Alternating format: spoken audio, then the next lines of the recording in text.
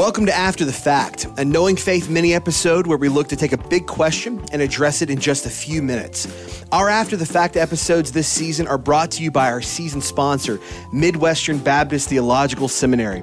I love Midwestern's motto, for the church, that resonates so deeply with the goal of knowing faith, to see a theological movement that is from and for the church. Joining us today is Dr. Jason Allen. Dr. Allen is the president of Midwestern Baptist Theological Seminary. In addition to his role as president, he also serves as a professor for preaching and pastoral ministry. He is the author of a number of books, including, most recently, Turnaround, the remarkable story of an institutional transformation, and the 10 principles and practices that made it happen. He regularly posts essays on his website, jasonkallen.com. He hosts a weekly podcast called Preaching and Preachers. Dr. Allen, welcome to After the Fact. Thanks for joining us. Kyle, delighted to be with you. I appreciate the Knowing Faith podcast, and I'm delighted to join you for this conversation on After the Fact. As a footnote, my wife is a regular listener, and so she saw this on my calendar and said, "Oh, Jason, that's great. I'm so glad you're on it, et cetera, et cetera." And I said, "Well, hey, I better treat this seriously. Better sit up right for Kyle and the gang." Well, thank you, Miss Allen, for your encouragement. Like I told you before we jumped on here, I can't tell you how excited we are to partner with Midwestern this season. The faculty you guys are assembling over there is just remarkable. So I am excited. I'm as excited as you are. I concur. Here's the question. This season, we're talking about the doctrine of God. How does a big view of God shape the way that we preach and teach God's word? Look, I love the question because I have a big view of God, a high view of God, and I love to preach and teach the word of God. And as I preach and teach the word of God, I seek to preach and teach a high view of God. Mm-hmm. Literally, last week after I preached, someone greeted me after the service and said to me, "One of the things I love about your preaching is you always manage to preach a high view of God in your sermon." And they may have meant that as a throwaway compliment, but to me, I thought, oh my goodness, like my life now counts. I'm actually coming through the pulpit with what I'm seeking to do, heralding the Lord Jesus Christ, God the Father, God the Spirit, from my preaching week in and week out. I believe for preachers, when we preach in the pulpit, over time, our true convictions really come through. So in other words, if a preacher says, "I believe in the inerrancy of Scripture, the sufficiency of Scripture, the authority of Scripture," but they don't preach with a high view of Scripture and preach the text, and over time, their preaching actually undermines those previous truth claims. Similarly, the preachers who have a high view of God, over time, that comes through in the pulpit, and those who say they have a high view of God, Kyle, but actually have a low view of God, over time, that will come through as well.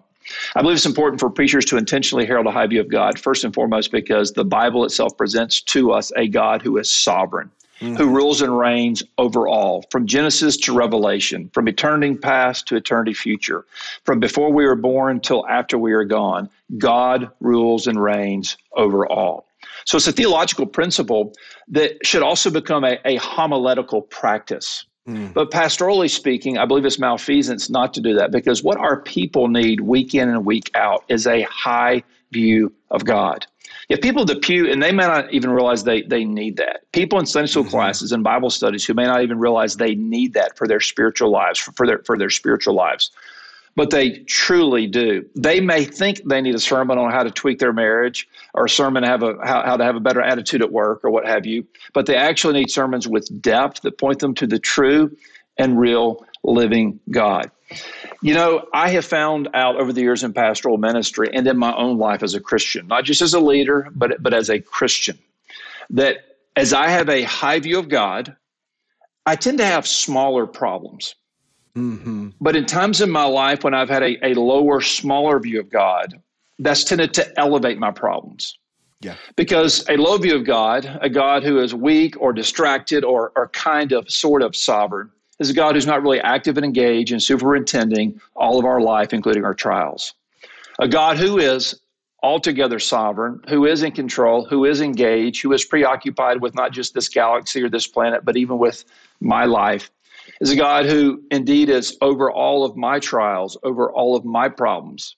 And thus it contextualizes my challenges. And I see God is good, he's sovereign, and he is over all of these things. That same principle carries through in our preaching and teaching in the pew. We need our people to have a similar perspective. No, that is rich. And as somebody who's been all day today doing sermon prep, this is exactly the afternoon motivation I needed when I get off this call to keep it going.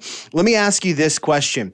Let me put you on the spot here. If you were going to pick one text that you just know, that's the text I can go yard with, so to speak, in preaching a big view of God. I invite you to my church. I say, Dr. Allen, I want you to preach a big God. You can pick any text in the Bible. Where are you going? Where are you going this Sunday if I invited you to do that? Yeah, that's a great question. And in this moment, there are a lot of passages that are screaming at me, preach me. But if I were taking that in a direction relating to the personal Christian life and conversion and salvation, I would probably go to Romans 8, where we see that great golden chain of salvation and God's work from eternity past, preemptively in our lives of calling and conviction, and through justification, sanctification, looking forward to the future for glorification. So I would probably bring that text to bear. If it weren't specifically around the Christian life and conversion, I would probably go to one of the Psalms that just extols, a high God who rules and reigns over all.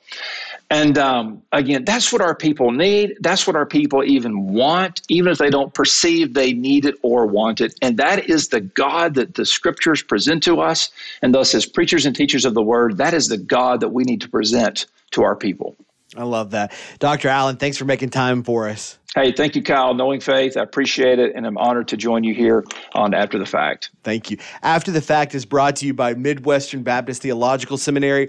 Are you ready to take your next step in theological training? Consider Midwestern Seminary and how their For the Church vision can equip you through formal theological education. Learn more about how to get started at mbts.edu/knowingfaith. Again, that's mbts.edu/knowingfaith.